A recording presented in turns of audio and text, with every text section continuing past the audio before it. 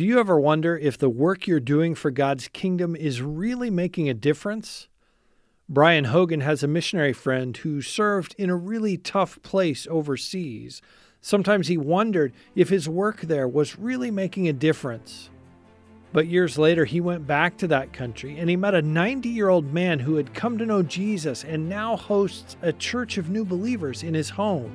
My friend said tears were streaming down my face, and all I could think of was, it was worth it. It was worth our kids struggling with malaria. It was worth the mobs that formed against us at the instigation of the mullah. It was worth everything we went through because of this guy and because of the fruit that's come from this. Jesus never promised his followers an easy path. In fact, he told his disciples that the world would hate them. He sent them out as sheep among wolves. Jesus' words came true in the life of the apostles, and they're still coming true today in the lives of his followers around the world. Join host Todd Nettleton as we hear their inspiring stories and learn how we can help, right now on the Voice of the Martyrs Radio Network. Welcome again to the Voice of the Martyrs Radio. My name is Todd Nettleton, and we're in our studio in Bartlesville, Oklahoma, with part of the leadership team of YWAM Frontier Missions. YWAM, Youth with a Mission. And we have guests today, Kevin Sutter and Brian and Louise Hogan. Welcome, in all cases, welcome back to Voice of the Martyrs Radio. Thank you, Todd. Let's talk about frontier missions in the YWAM world. What does that mean? What qualifies a country to be frontier missions? Well, we have probably 350 teams working among unreached people groups. Those are groups that have not had the gospel presented in a way they can understand. And typically they're Muslim people, Hindu people, Buddhist people, maybe tribal people who have their own belief system and perspective on life, but they have not heard about Jesus. They have not heard the truth about who he is, his life, his death, his resurrection. And so it's our burden and our desire and our passion to present the good news about Jesus to them in a way they can understand. So we've got people working all over doing that and making some significant headway also. And the Voice of the Martyrs prayer map has 68 countries where Christians are persecuted. Those would also be a lot of the same countries where you guys are working, because those are where the unreached people, where the hard-to-reach people are at.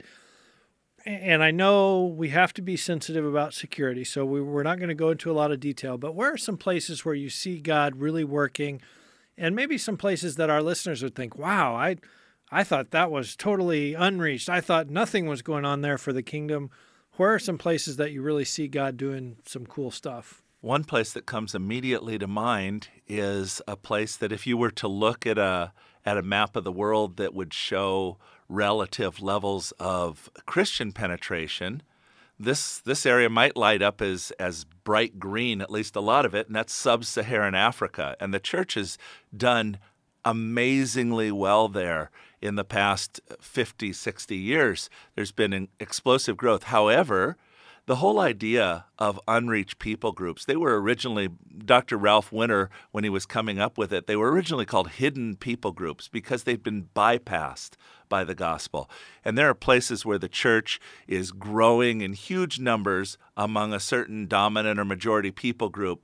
And there's, right in the midst of this, a Muslim group or a Hindu group or something that's completely untouched. And that's certainly true in sub-Saharan Africa. And we're seeing wonderful breakthroughs in some of those groups that have never responded at all to the gospel before now. I think of that in an American context. What a reminder for us. You know, there can be unreached people that live right next door to our church, and we often look by them and think, oh, well, there's a church there, but there's people that need to be reached. What are some of those groups? Or can you tell us any specific stories of how they're being reached and what that looks like? Yes, we probably want to be careful about mentioning the exact name because the work is ongoing, the workers are in place, and the religious groups that are involved, tend to react. Sometimes it's shaming for example, for Muslim groups to hear that inroads are being made by the gospel.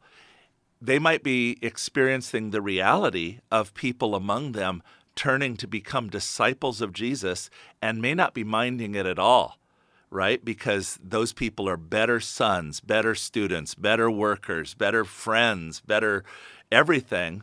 The gospel transforms them, and they're not rejecting their culture. They're still very much normal people, if you will, but now with their allegiance given to Jesus Christ. However, if you put out the news, there's a Christian movement among this people, then you get a completely different reaction, and it's one based in shame, and extreme measures will be taken to try and regain some honor for Islam or something.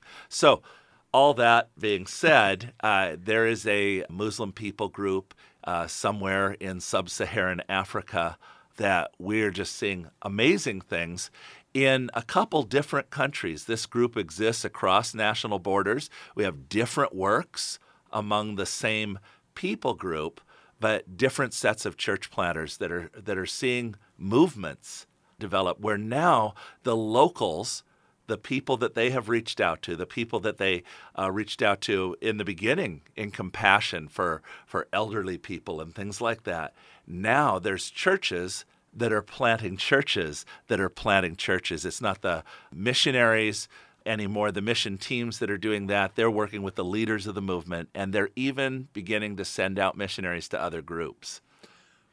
At what point do you call something a movement? And I know this is something you guys have studied and talk about, but at what point is it, okay, this is beyond a few people are coming to Christ, which is great. We celebrate that. Now this is a movement of God's Spirit. How do you define that, or where do you say, okay, now this is when that started? One of my friends, I was just talking with him a couple of months, and he told me this. He works there. He's African himself. And this is among the people that Brian just was talking about, this particular tribe. He's been involved there on and off for probably 15 years. He was driving down a dirt road out in this region, and he was noticing the different villages along the way. And he remembered back when he used to live in that area, looking at those villages and praying and hoping and dreaming that someday there would be followers of Jesus in these villages because they're completely unreached. He said, now I was looking at these villages and I knew there were believers there and fellowships there, and God was working among these people. He said, back in those early days, I would think maybe someday God will send missionaries to these villages. There's nobody working among them now. Maybe someday missionaries will come. And he said, in my imagination, I was imagining people coming from other countries, missionaries from other countries coming and sharing the gospel in these villages. He said, but Kevin, I realized now that these villages have been reached, and they've been reached by their own tribal people, the ones that we helped come to the Lord, the ones we trained, the ones we're praying for, the ones we've commissioned. They're the ones that brought the gospel to these villages. So that's kind of what happens when there's movement. The people themselves are taking the gospel to their friends, their relatives, their neighbors, and it's multiplying even outside of their region. So it gets to the point where there's that kind of multiplication taking place, and eventually it doesn't even need the help of the outside workers any longer because it's moving, and it's got a life of its own. The power of Jesus. I have a story about the continuing multiplication. Last summer, Brian and I were teaching in Africa, and we were in several different nations, and we were there. They had brought us in to do discipleship training, and I was doing some childbirth education. And we were in a little town where we flew into the country, then we got into a little dinky hopper plane, flew to another city, got into a taxi, rode about 20 minutes to the port, got onto a rickety boat, did 20 minutes across this river, got onto the back of a motorcycle, did 30 minutes into the middle of this island, and then walked another 20 minutes to where we did our teaching. Wow. And there was a couple from this tribe in the teaching. And I don't think we realized it until we were a week into it. And when I realized who they were, I was like, wow, God, this is amazing. 8 years ago, these people weren't even believers. There was no church there. And now here they are sending missionaries. Amazing. It was such a privilege They to were be there. training in a school of frontier missions in the middle of this island, in the middle of nowhere. On the frontier. It was And- a frontier school on the frontier. One of the things that's just really unique to this particular area that we're talking about is that the original missionary decided to bring the training closer to the action. So he actually had the frontier missionary training in the village of unreached Muslim people. Oh, wow. And so we were literally in a house doing all our training with the people outside that had formed mobs and, things like that. And there was a mullah and there was all of that. It was fantastic because the students could immediately put into play what they had learned that day. There wasn't this long training period and then maybe some kind of outreach thing. Well, one of the students in that training that was in that village originally ended up starting this thing on the island. And so he has the training. That's all he knows, right? Uh-huh. He has the training right in the middle of the unreached people that he's working with. And these people are the despised people of his youth. He was from a wealthy family on the mainland, and you didn't even acknowledge the existence of these thousands, tens of thousands of people on this island.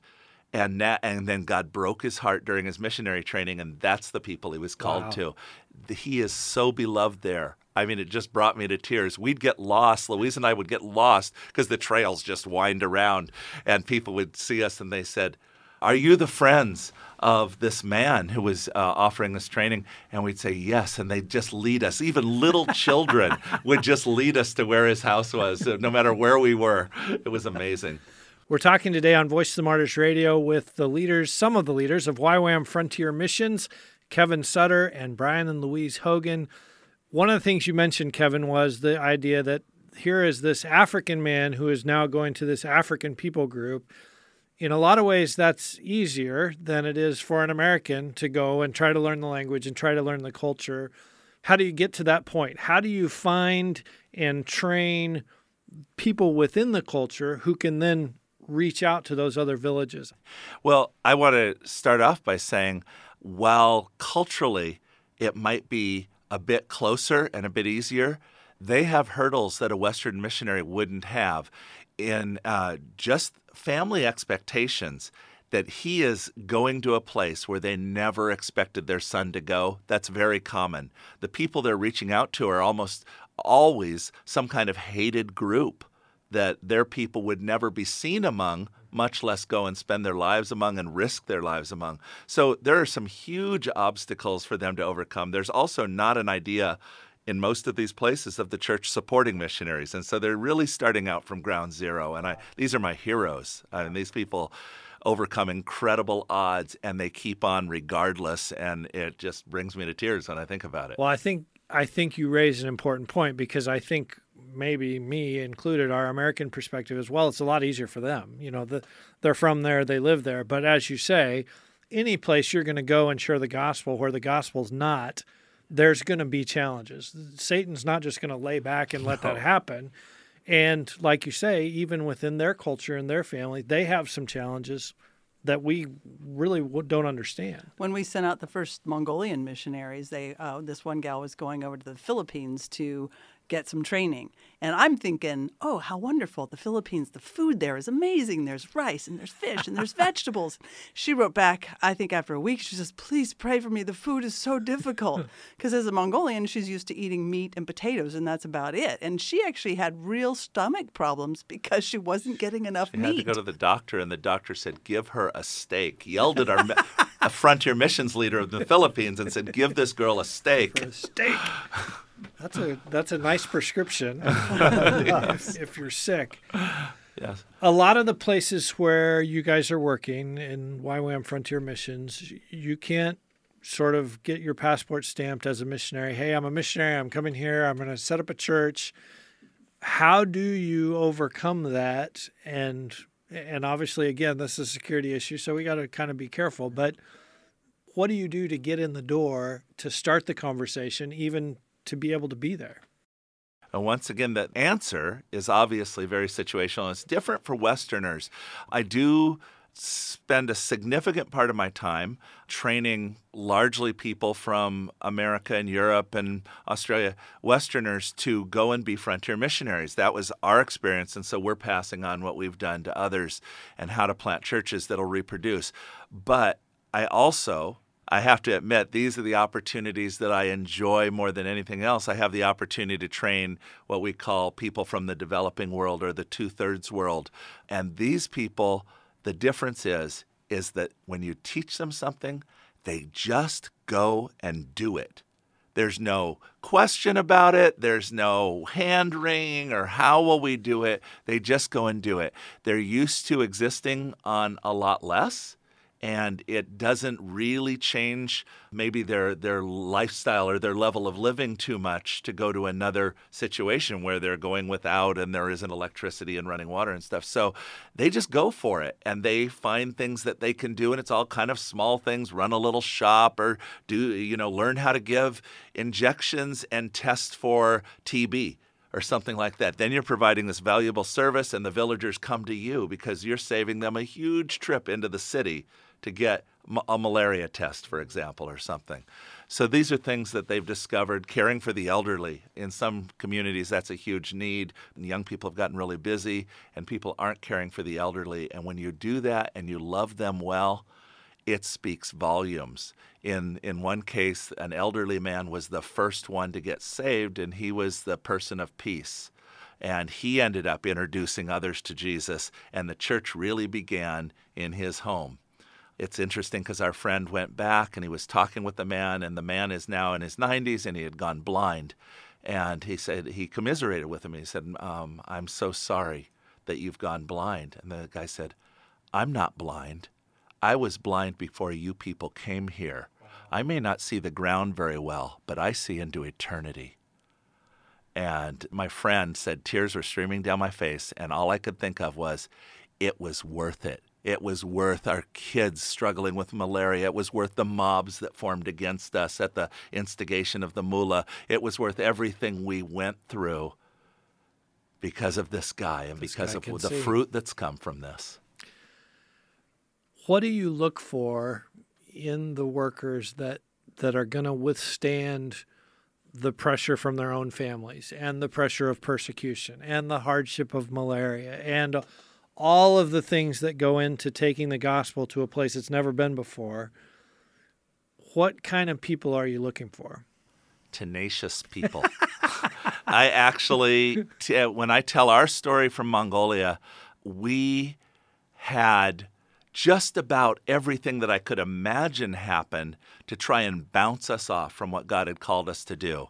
We went through 4 organizations within 1 month of landing in Mongolia, getting kicked out of one after another, basically. And we just kept going. They were like, well, then you have to go home now. It's like, sorry, we didn't come here at your command. We're not leaving at your command. You have to be like a pit bull and sink your teeth and set your jaw and not let the devil shake you off. We had so many things. We had no visa. God had to do miracles to keep us there. And because of that, and because we were tenacious, when it came to the fact of some people were being really top secret, I'm not against that, and I know that there's situations where you have to be, but in our situation, we were like, let's take the government of Mongolia at its word. They're saying they have religious freedom, so if somebody asks me why I'm here, I'm telling the truth. And people said, how could you do that? What if you get kicked out? And I said, I don't think they have the power to kick me out because God put me in here by miracles. And so we're looking for that kind of tenacious person who can hang on against all odds. The other thing is that we actually teach during our church planting training that the church planter needs to be willing and ready to willingly suffer persecution along with their disciples. And the point is not that anybody is out there looking for persecution. And in fact, we'd even want our disciples to sidestep it gracefully if it was possible, right? We don't want anyone to be persecuted. But the fact is that so often the foreign missionary will wave a passport as a get-out-of-jail-free card, and they're off when things get hot. Everything we do, though, is modeling. Everything we do is modeling, and the church planter's most powerful tool is modeling. So when you get out of the trouble and you leave the church behind in it, you actually have modeled something. You've modeled something that's very simple and easy to read for them. Jesus isn't worth standing up for. Do whatever it takes to get out of this. And for them, it's a denial of Christ. And we're horrified when we're allowed back in later to find out that everyone's fallen away.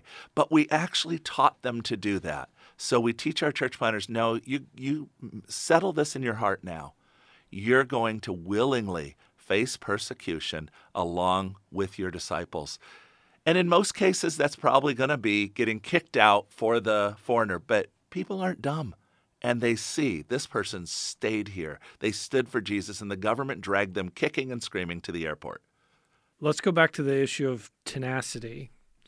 How do you identify that quality in a prospective person? Is it you just watch how they live their lives? Is it an interview process? Is it you talk to their friends? How do you say this person has the pit bull quality? They're not going to give up. This person over here, we're not so sure about. Well, in YWAM, it's really easy because they're like sleeping in a bunk bed and eating horrible food. And, they wouldn't be there if they didn't have to. It's like, I take that back. Okay, I'm sorry, YWAM. Yeah, we do have our own boot camp, and that's one way. They did make it through a discipleship training school. You try to scare them off, and if they don't scare off. Right. Also, one of the things that really makes Youth with a Mission who it is that we really believe that we can hear God speak to us, and that is a high value to us. So what I would want to be able to ask somebody is, to what extent has God really spoken to you through His Word, through His Holy Spirit, through circumstances, through whatever? Let me hear how God has spoken to you. How confident are you that God is calling you into this? And so that would help me to get an idea on where they're at right now. And if they're not sure, well, then I'd really encourage them to be sure. Be sure Take some time and really seek the Lord. And here's some ways you could do that. Go spend a day take a week. Really ask Him, what is it you want me to do with regard to your purposes, Lord, to complete the Great Commission? Lord, I'm thinking about this and this. Lord, please speak to me. Okay, and then when you sense you have God's Word on it, how does it line up with the Scriptures? What do other people say? Share it with others as it becomes clearer and clearer that this is something God is calling you to, then you can hold on to that. That's one of the things that's kept me involved in Frontier Missions for over 30 years is absolute confidence. This is what the Lord has me doing. This is what I'm called to do. And I love doing it most of the time. and I'm often seeking the Lord. What do you want me to do now? What's next? How do I keep moving with you? I was just thinking about earlier today about how I don't think any of us are able to come up with a great grand scheme for our lives. The real grand scheme is to follow Jesus every day. And he begins to unfold the path for us. And it's easier for me to look back than it is to look forward and to get an idea of where we're going. I have vision, I have a sense of calling, but how I'm going to get there is up to Jesus to show me. And He does. So that gives me perseverance, and it keeps me going with a sense of hope. And also, with perseverance comes the experience where you realize, wow, it's really happening. Things are happening. What I once hoped would happen, what I once prayed for is happening. It's unfolding. So I have enough of a track record to look back and say, look what God's already done. It's very evident that more is going to happen. Yeah. And I want to encourage people, as we've heard from Brian and Louise, Brian has a book called There's a Sheep in My Bathtub. I have a copy sitting right here. And we have talked with them. If you go to vomradio.net and look in the archives, you can hear more about their work in Mongolia, some of the sacrifices that they made, even burying a son in Mongolia. But you always went back to that. God's called us here. until he calls us somewhere else, we're going to stay here. So you talk about that tenacity. The other thing you talked about, though, is being willing to suffer. Same question. How do you identify that? That this is a person who, when hardship comes, when persecution comes, they're going to withstand it. This one over here, we're not sure. We're worried about him. Yeah. I just wanted to mention that God has used that story that I wrote into the book. I don't think a week goes by that I don't get a letter from somebody that says, your story inspired me so much.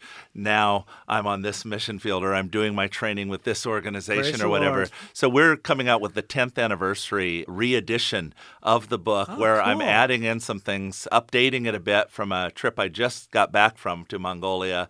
And it's going to have a new cover and hopefully appeal to a whole new audience. But it's sold 80,000 copies, so it's done already. That's pretty amazing. Yeah, Yeah. that's great. So how do you identify someone who will withstand persecution? Yeah. Can you identify someone ahead of time, or do you just have to wait until the persecution comes and see? Yeah, I was going to say, I think it's a hindsight thing. I think I agree in that there's been, over the years, there's been some people who in the training really shone, and I was very excited about them, and then they didn't last very long at all, and something that I thought was fairly light in severity sent them home, and they just never went back. And I kept thinking, okay, you're going to find a new place, and they didn't. And there's other people that were, to use a word that's probably not very nice, but kind of lackluster during the training and kind of faded into the background, and they had this incredible staying power, and they've accomplished great things. So much of it, I think, comes down to what Kevin said about hearing from God, and then a radical dependence on God. And if both of those things aren't going on, I don't think you can just grit your teeth and do it just on human endurance and staying power, so to speak. For Louise and I, it was so important that we both heard from God. And I know that there's couples out there that are moving towards mission. And even though this is not my personality, this is something I came to with a little bit of kicking and screaming. It's so important to, if you're hearing something from God about going to a hard place as a family for the gospel, you can give that back to God and say, God, if my partner can't hear this from you, it's not happening, because you countenanced, you blessed my binding myself to this person, and I know that you can speak to them, and you have to do it before I can go. Otherwise, it's a deal killer. And I don't know if some people think that's unspiritual, but for us, it worked that way. Louise was... I did not want to go to Mongolia, and I don't know if I shared this. I wasn't going to be that blunt, but it's totally true. Tell us what you really think. Oh, you'll always get that from her. Yeah, I was born and raised in the Mojave Desert. I like the heat, and the one thing I knew about Mongolia is it's cold. And I did not want to go, and I kept arguing with God and kept saying, no, it's cold there. I'm not interested. I don't want to go. And then I had this 1 week before we went to do our training. We were already headed to do training, and Brian was like, yeah, we're going to Mongolia. And I'm like, yeah, Asia. I'll narrow it down Find to Asia. a warm place. Yeah. And then I had this week where every single day I had something come up that had Mongolia in it. Wow. Like, for example, I was in the grocery store looking at salad dressings, and this guy standing next to me, I'm in California. People don't just talk to you out of the blue in California. They're not that friendly. Sorry, Californians.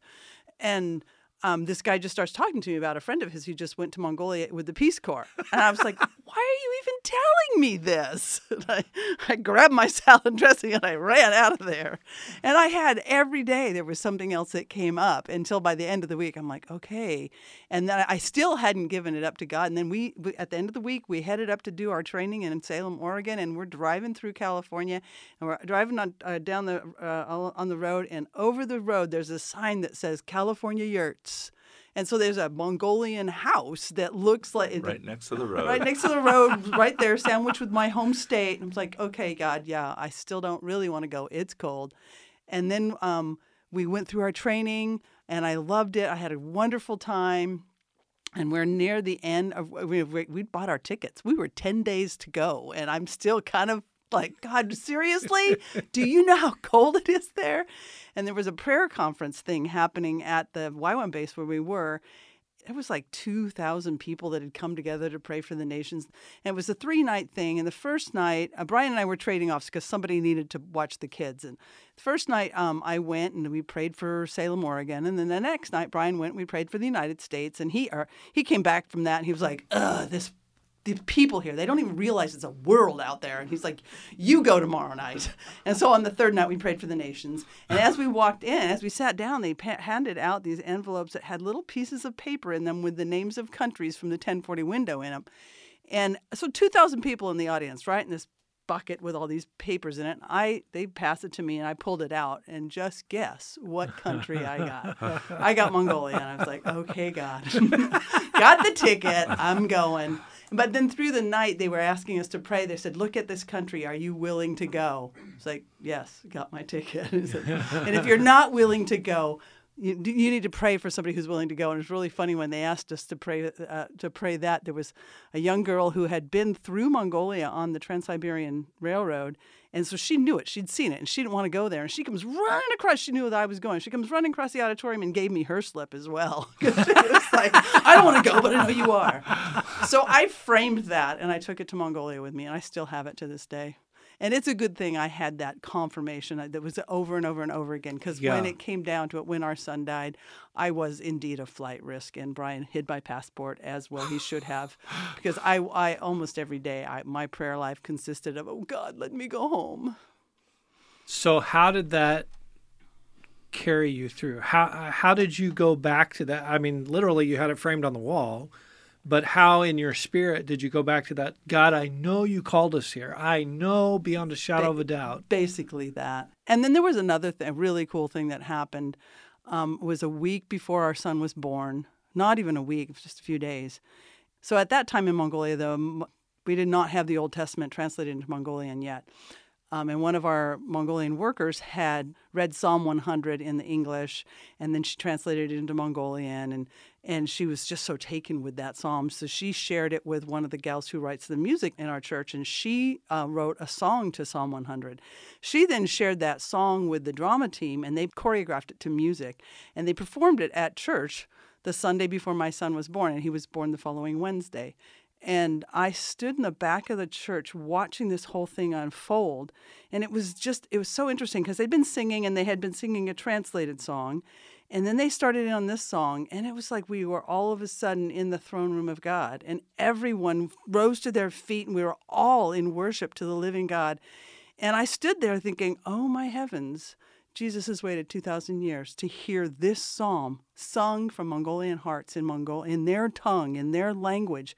He's waited this long, and he is worthy of this. And this is why I'm here. I'm not here because, and people would tell me this before we left. They'd say, oh, if you're going to go to such a hard place, you have to love the people. And I'd think, okay, yeah, I have to love the people. I'm like, okay, how do you love 2 million people? That's like, it's an impossibility. And then you get there and you meet some of the people and you're like, they're not very lovable. Now, some of them are, but some of them aren't. Right. Just like Americans. Yeah, exactly. Good Just people. like Americans. And so when I stood there thinking about it, I was like, it's because I love Jesus and I want to see him worshiped from the nations and from these hearts. And this is why I'm here, because Jesus is worthy of the worship of all the nations. And that is the thing that really helps sustain me. And it's so beautiful of God to give me that gift right before my son was born, and then he died 5 or 7 weeks later, and I still had that memory is still fresh in my mind. And on his gravestone it says, Jesus is worthy. I want to encourage you, listeners, go to vomradio.net and just search for Brian and Louise Hogan. We have 2 episodes where we talk about that story. We talk about the birth of the church in Mongolia, and it is great stuff. Obviously, I'm biased, but it is great stuff. It will encourage you. It will challenge you. So YWAM Frontier Missions, you're sending people out to these hostile places at the end of the world where it's really cold, and also the people might not be happy to hear the gospel. How do you prepare them? You've identified someone who's willing to go. You think God is calling them to go. They seem to have that tenacity. Now, how do you equip and prepare them to go? There are a few different ways that we have. Our preferred method is some variation on what we call a school of frontier missions. And what we've done is we've pulled together what we consider essential training to get somebody who's going to be planting churches long-term among the unreached. Obviously, there's a lot of short-term ministries that are out there, particularly in Youth with a Mission. It's a huge organization. But when somebody indicates that God's calling them to plant churches, there's things they need to do. They need to learn the culture. They need to learn the language. And this stuff doesn't happen on a 2-month outreach. And so we prepare them as best we can. There's 12 essential skills that we try to fit them out with so that they're ready to begin the work. The assumption is that they're going to find things along the way that they don't know and have to learn those either from other wise souls on the field, from coming out and downloading something new, from some extra training. We provide things along the way as well, gathering events and ongoing training. But our basic thing is once somebody's identified, this is what God's calling me to do. I mean, the foundational book of Youth with a Mission is by our founder, Loren Cunningham, and it's called, Is That Really You, God? It's all about hearing from God. So they tell us, we don't really tell them, you should be a missionary. We have events where we promote the unreached and everything, but people come and take this training, whether it's a school of frontier mission, school of strategic mission, school of urban mission, harvest multiplication training. There's a number of different permutations of it, but that's what we're doing. We're preparing them to get started well. And if you can lay those rails straight from the beginning, then things go so much better than trying to correct things down the road. And it sounds a little more daunting than it really is. When we say church planting, a lot of people have in mind, I have to go somewhere and build a church building and put a steeple on the top and have an ordained minister up in front and the pews and the choir. That isn't what we're talking about at all. We're talking about the type of church that existed in the book of Acts, where they met in homes, typically. Small group, meeting in homes, led by elders, reaching their neighbors, reaching their community, and that these groups can multiply and grow and keep spreading. So it's making disciples, bringing them together into a group, helping them to grow in Jesus, learning how to hear from God themselves, obey God, build one another up, etc. Obey the commands of Jesus and see the blessings of God's kingdom within their own families, among their neighbors, across our society, and then eventually to other nations as well. It is a different concept than what we're typically seeing or using in the West, where it's much more structured and traditional. And this is going back to what we see in the early church and reproducing that. If you'd like to watch a really good explanation of what we mean by these simple, reproducible fellowships, gatherings, ecclesias around the Lord Jesus Christ, you could type into a YouTube search Kevin Sutter Simple Gatherings, and there's some great little short videos that explain it. He doesn't remember doing it. He just looked at me blankly. I happen to know they're there. Brian and Louise, I know you have been through this, and so you will have some insights on this, but I think Kevin will as well. When is it time for the foreigners to go home and leave the church to the national people? I had the role on our team. We had regular team meetings, and one of the things we train our people in is that they need to be constantly evaluating in terms of the end goal. So we're big on having a very clear goal that we're shooting for, and you know when you've gotten there because you're constantly asking, what's going well, what's not going well, what can we do better, and where are we at in this process? So my role on the team was the closure monitor, and I would literally go around the room at our team meetings and ask each person, and we had a multinational team. We were Swedes, Americans, and Russians. And I'd ask each person, what did you do this week in the Mongolian church? And, they'd rattle off 2 or 3 things, and so we'd pick one, whichever one sounded easiest, and say, why are you still doing that? Is there someone you can hand that off to? And we literally worked ourselves out of a job so that by January, of the year that we handed the church over. We handed it over at Easter time, but by January at one of our team meetings, I went around the entire room and not one person on our team had anything to do with the Mongolian church that week. I mean, we were still doing all the hard stuff of life in Mongolia, like grocery shopping and teaching our English classes and stuff, but we didn't do anything with the Mongolian church. And we realized we were done. We needed to observe for a while to make sure that the transfer had really taken place, but it was time to begin planning to pass that baton, that relay race baton, to them. And is that part of your training now of what's the end goal? When are you done? Yes. Yeah, we actually cover the goal. We have a very basic goal that we say is this is our goal for all YWAM church planting teams. And then you kind of tailor make it. You add in the name of your people group or maybe a region. So the goal is a reproducing movement, a spontaneously multiplying movement of indigenous churches, planting churches. We talk a lot about 2 Timothy 2:2. You can recite it better than I can, Brian. Please do. Timothy, Paul says, these things that you heard from me in the presence of many witnesses, entrust them to reliable men who are able to train others also. So you have 4 generations of transmission right there. And it's interesting, and this goes with a question you asked earlier that didn't get fully answered, in that people who are practitioners of these disciple-making movements or church-planting movements, they're variously called, a lot of them would say you're looking for that 4th generation. If it gets to the 4th generation, in most cases it just keeps going and you can pull out. You can leave, and it's in good hands. If you're short of that, it doesn't. Now, in Mongolia, I would have said that we were at the 3rd generation, but there was such a momentum and such a speed to what was happening that they were already asking us to come back and train missionaries to go to other people's. So I wasn't really worried about the 4th generation of Mongolian churches. All of our daughter churches were reproducing into granddaughter churches, and it was obvious that was going to continue. I love that passage, 2 Timothy 2:2, because it talks about that multiplication. You know, the things you've heard from me in the presence of many witnesses, these entrust to faithful men who will teach others also. So there's the generational growth.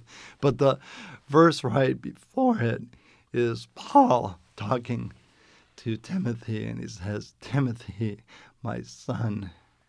And then he says, be strong in the grace of God that is in Christ Jesus. So here's Paul with a loving father to son relationship. And then he's saying, be strong in God's grace in Jesus Christ. So there's that relational component, like father to son.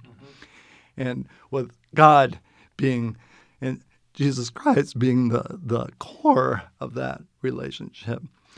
When there's that type of love, the discipler to the person that's being discipled, and then that person turning around and having the same kind of relationship with his disciples and on reproducing like that.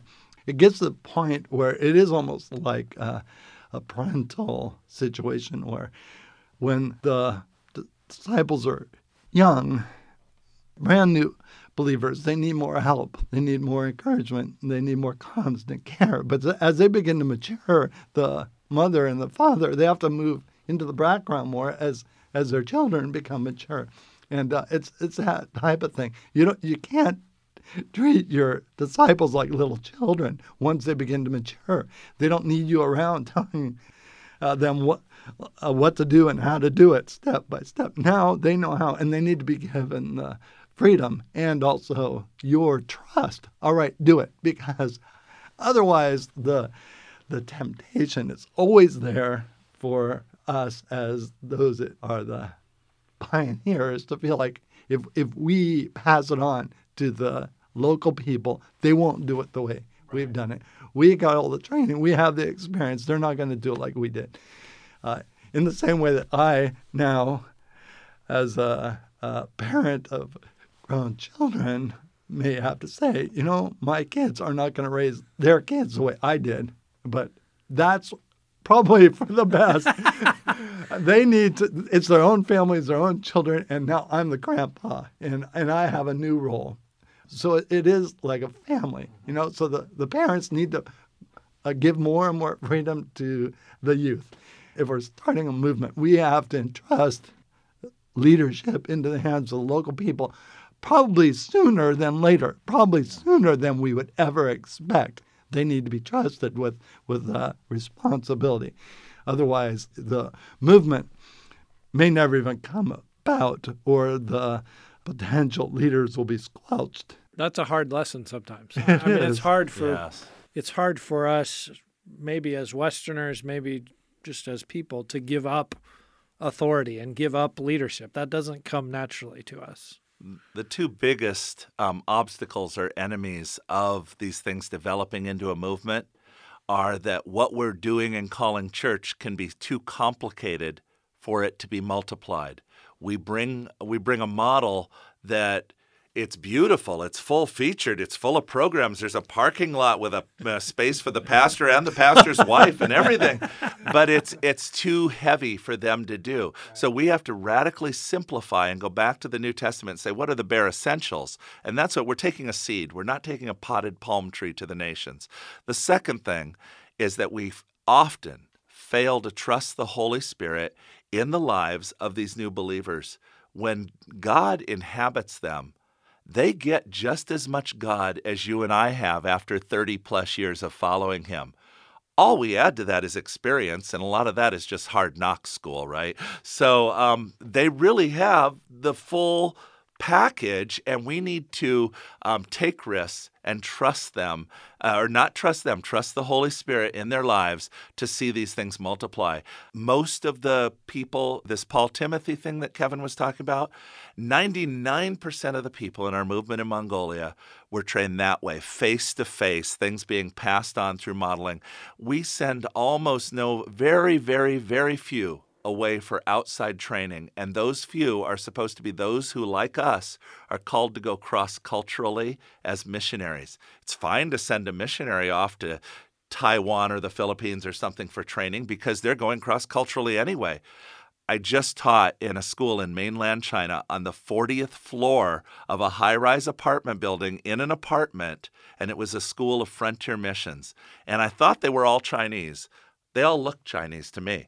But I gave as one of my examples something about, well, if you were going to the Hui Muslims here in China, and I gave this example, and this guy's eyes got bigger and bigger, and then he came up to me at the break and goes, "Did you say that because I'm a Hui?" And here he was. He's from an unreached people group, but there's been a church planted there, and he had an apostolic calling on his life and had been sent out to get missionary training. So I didn't even know who his church planter was, but the guy was doing it right. He's training everybody locally through example and through passing on 2 Timothy 2:2. But then this guy and his wife, who had apostolic calling, they sent to get frontier missions training. Let's talk a little bit about Mongolia, and we're on the tail end of our time, but I know you were just there, so you were able to see what's happening now. What is the state of the church now that you left, 10 years ago? 12 years ago? 20 years ago. Yeah, 1996, 21 years ago. Okay. Well, it's a complicated picture in that our foreign team only planted one church. So the hundreds of churches have come from our disciples making disciples and planting churches in other places. 2 Timothy 2:2. Yes, the Mongols are the real church planters. All we did was kind of model one and say, this is how you do it if you're foreign and not very good at it, but I'm sure you guys could do better. But that one that we planted is an urban church. And of course, most of the rest, Mongolia only has 3 real cities. So actually, some of our disciples planted a church in the second largest city. We were in the third largest city. And then they went on to plant a church. And actually, about 7 or 8 people from our movement have planted 7 or 8 churches in the capital city as well. And I got to visit some of those. And it was really exciting. These are the churches that are looked to by pretty much all the churches in the country as the ones who are exciting and doing it right and everything. And yet, as I met with the leaders, we could see things that they still needed to go back and shore up. This is a movement that's 25 years on now, and the mother church, the one we foreigners planted, because it's an urban church, it's different than its daughter churches. And so the daughter churches are really small, and people live in gers out in the countryside, or yurts, if you want to call them that. And it's very easy for them to do. They're semi-nomadic. They can go and plant new churches in other places. The mother church, these people work jobs, and they, dress most of the time in Western clothes. And so it's different. And one thing that's happened where we planted the church is that because wherever you see success, wherever the kingdom is just exploding, people love to come towards success, so maybe people in the audience have heard about places where revival is breaking out or something, and, it becomes a tourist destination, right. Christian tourism in a way. And there's nothing bad about that, except that it doesn't really make for a great target for your church planting efforts to always send your people to where the kingdom's already growing out of control. So every denomination now has a church in Erdenet, and they all have a building. They all come with funds for a nice church building, brick church building. And so our church is kind of like, how come we don't have a building? And it's like, I asked the pastor, so did God tell you to get a building? And he looked at me like the cat with the little canary feathers coming out of his mouth. He's like, no, but everybody else has one. I said, yeah, can't we have a king like everybody else? That worked out well. So we talked about it. And we said, okay, what could we do? And it was like, we need to strengthen these small churches that meet in homes. And he was like, well, there's a space in the church office we could make open to the home groups. And I said, well, that would defeat the purpose because there's no neighbors for the church office. Neighbors, family members can wander into these churches and become part of the life that's going on there.